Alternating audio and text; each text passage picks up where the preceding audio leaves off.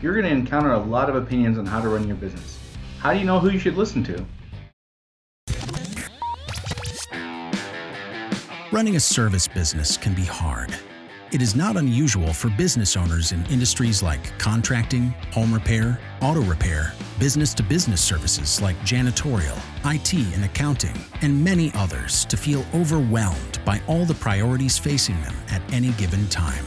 Between addressing the needs of the customers, managing the employees, figuring out the financials, and getting processes in place, feeling like you're making significant progress on your business journey can be difficult. Welcome to Service Industry Success, hosted by Brian Harding. Each week, Brian will look at real-world strategies for building the business you are dreaming of, while also sharing tactics to get through some of the most frustrating parts of business ownership with a lot more ease. Let's get started. Owning a business creates a lot of weird dichotomies. One of those is we feel very alone and that nobody understands our situation. Simultaneously, people who have never owned a business or been in our shoes are full of advice or suggestions.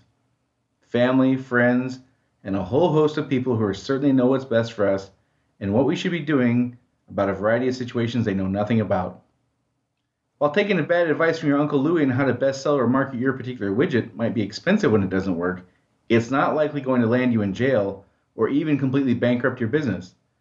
Not every aspect of your business is so forgiving, though.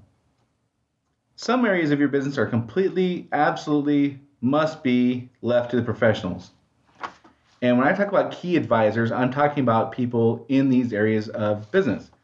And these are legal, with regards to protecting your company, your personal assets. We're talking about your foundational corporate documents, that kind of legal. Also talking about contract law, if you're dealing with contracts with suppliers and customers, that kind of legal. And probably most importantly, in today's world anyway, HR law and labor law and employment practices law. When I talk about legal, those are the three kind of things I'm talking about. And those you absolutely do not want to take advice from your Uncle Louie on, regardless of how much he says he knows. Those things you need to talk about with an attorney that you trust, and that's it. The second area of business that we're going to talk about leaving to the professionals is banking and finance. All kinds of folks will have opinions on how they've borrowed money to buy a truck or a car or a house, or they heard here's how it works, or they heard about this business loan and how it works. Taking that advice from people who don't understand banking can get you in a bad situation where you can't even borrow money. You may not be able to get a line of credit anymore if you want one.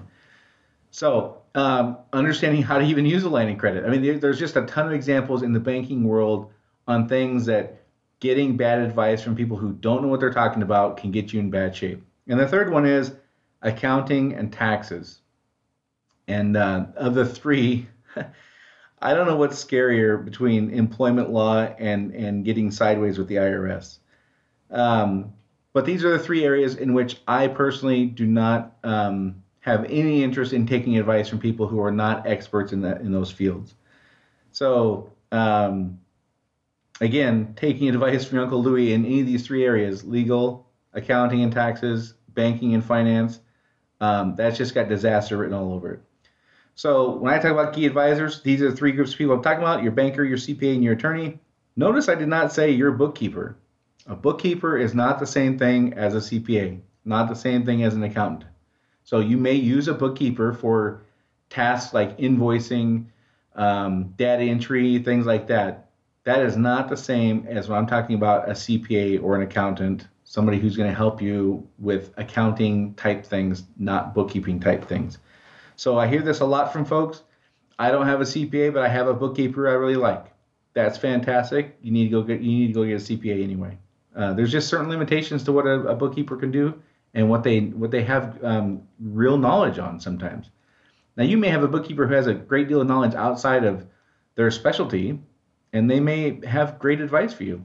But if they don't have the certification, they don't have the training, you'll never know. You got to have somebody you can trust in these three areas of your business. So for business owners who run service companies, these are the individuals you'll likely lean on the most. At least I did in my experience. These are the people who I trusted the most to navigate those tricky situations that are going to be hurled in your direction every single year. So for each one of these, I would recommend meeting with them at least once per year. At least for the attorney and the banker, the CPA, I'm going to recommend you meet with them twice a year, and we'll talk about that in a minute.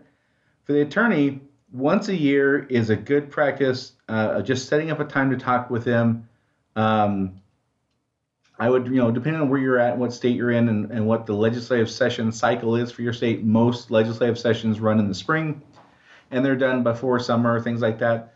So maybe end of third quarter would be a good time to meet with an attorney because you could talk about what laws came out, what laws are changed, and you could get your employee handbook, for instance, or if you have a policies and procedures manual, you could get that stuff updated and re-release that, January 1st.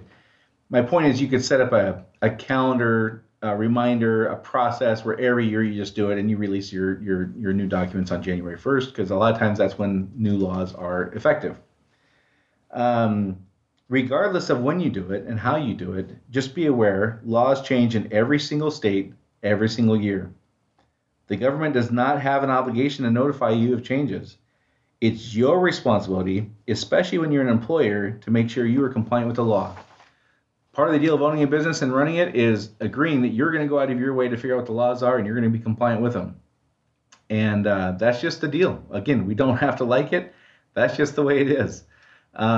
So for the attorney, absolutely recommend every year at least an hour-long phone meeting. It doesn't have to be in person. It could be Zoom, certainly, or some kind of thing like that.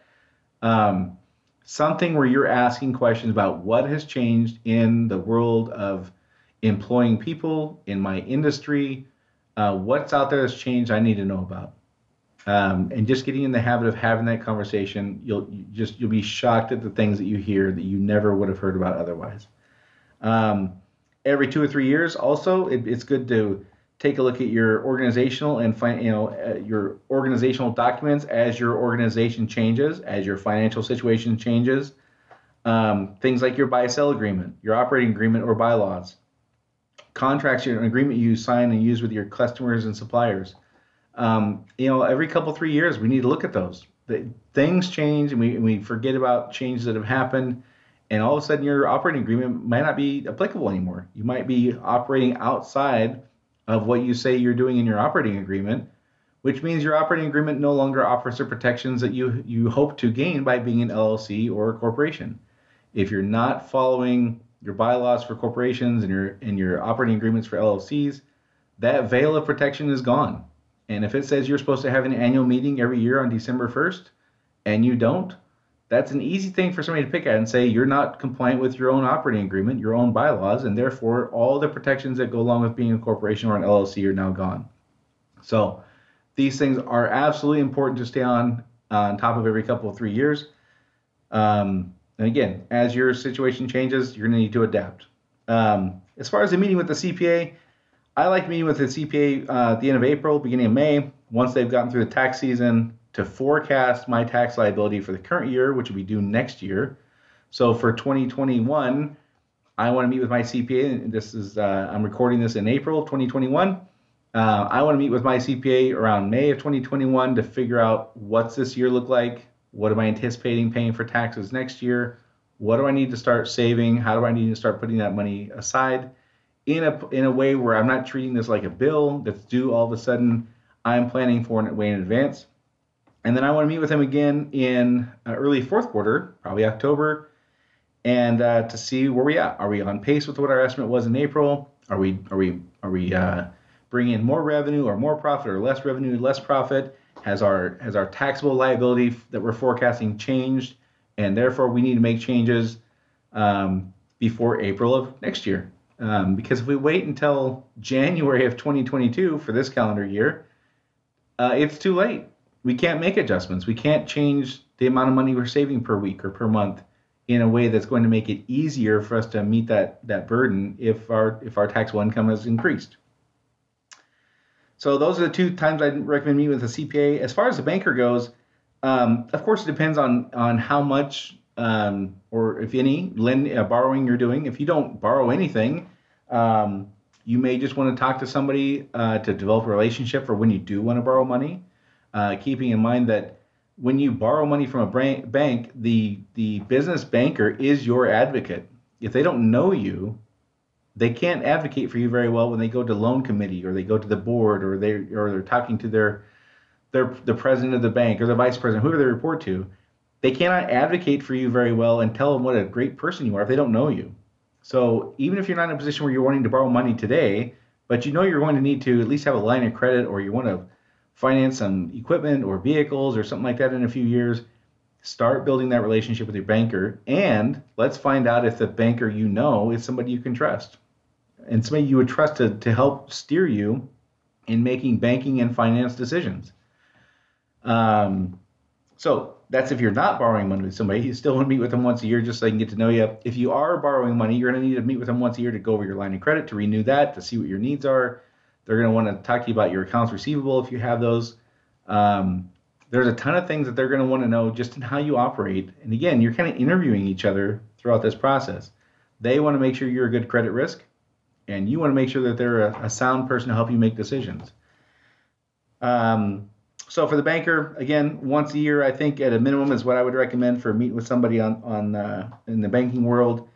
And be prepared for that meeting. If you know you're not going to borrow any money this year, maybe next year, but you know in 3 to 5 years you want to start, you're going to need to start borrowing money, have that information ready. If your credit is not stellar and you want to know and you want them to know, hey, how do I fix this?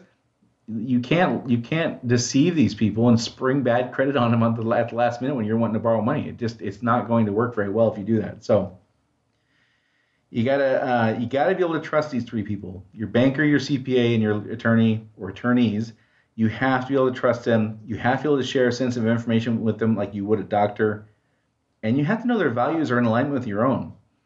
You can't wait to figure out that your lawyer's values are not in line with yours in court or getting ready for something bad like that. You've got to know this stuff up front so you can know if you can trust these people as they're giving you advice. So part of this meeting with them once a year or twice a year in some cases is just making sure that you're what you think is valuable and your core values and things you depend on are the same vision that they share. One of the things that we do is we kind of assume that all CPAs, all attorneys, all bankers, I don't know if this is a white collar, blue collar thing. I don't know what it is. We tend to assume that these are all really good people at their jobs. Like we understand that X amount of percentage of electricians or X amount of percentage of handyman companies or whatever are just not good at their job. They just don't care. They don't keep up with the education. Their customer service is not good, whatever it is. We kind of understand that for these blue collar folks, that there's just a percentage of them that just are not good at their job and you wouldn't want them in your house. We tend to not think that for white collar folks. I'm not sure why that is, but I would argue that the same percentage of electricians that are not very good at their job and you wouldn't want in your house, it's probably the same percentage of CPAs and attorneys and bankers that you wouldn't want to trust helping you make decisions. For me, I want to work with people I know I can count on, I know I can trust, I know share my values. I can't do that by doing an internet search and setting up a one-time appointment with them and getting a vibe from them for 20 minutes. And then all of a sudden I'm dropping off very sensitive documents to their office for them to help me solve a problem or whatever it is. That's just not going to work for me. I need to be able to trust these people. So that's my thoughts on that. So the first thing we got to do is assess your situation, your current relationship with your attorney, your CPA, your banker. If you don't know them well enough to speak to their character, I would recommend scheduling a meeting with them as soon as you can. If you already know that their character is not something, that you would call it suspect, or you're like, I don't know anybody else, so I'm kind of stuck, then let's start interviewing some other folks. It's difficult to change CPAs. It's more difficult if you don't like each other. So let's not wait until things get ugly. If you have to make a change, let's make a change while things are good, right? Second thing is get that once a year schedule with the attorney and banker on the calendar. If they don't see the value in that, get a new attorney or banker. If your attorney especially says, I don't think I need to meet with you once a year, I'll just let you know when laws change, and you haven't seen anything from the attorney in a couple of years about laws changing, you got to find somebody else. There's just, for most states, there's just not a mechanism in place where they alert you unless you're part of an industry association or something like that, and they take on that responsibility. The government doesn't have a responsibility to do that. This is all on us. And if we have an attorney that we trust, then they should help us with that. So once a year with the banker and attorney, twice a year with the CPA. Again, I recommend right after April 15th, late April, early May for the first one, and then in the third quarter, beginning of fourth quarter for the second one per year.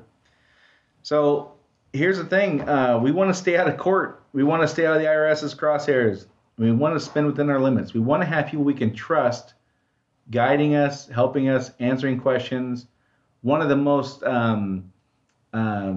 greatest feelings I can remember having as a business owner is being able to call up my key advisors on a cell phone to their cell phone and just ask, hey, here's a situation. I don't need an hour. I don't need 20 minutes. I need a minute and a half.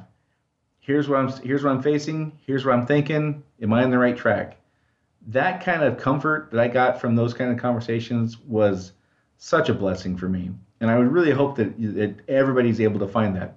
And currently not everybody has that situation. So I would really hope that everybody's able to work towards that.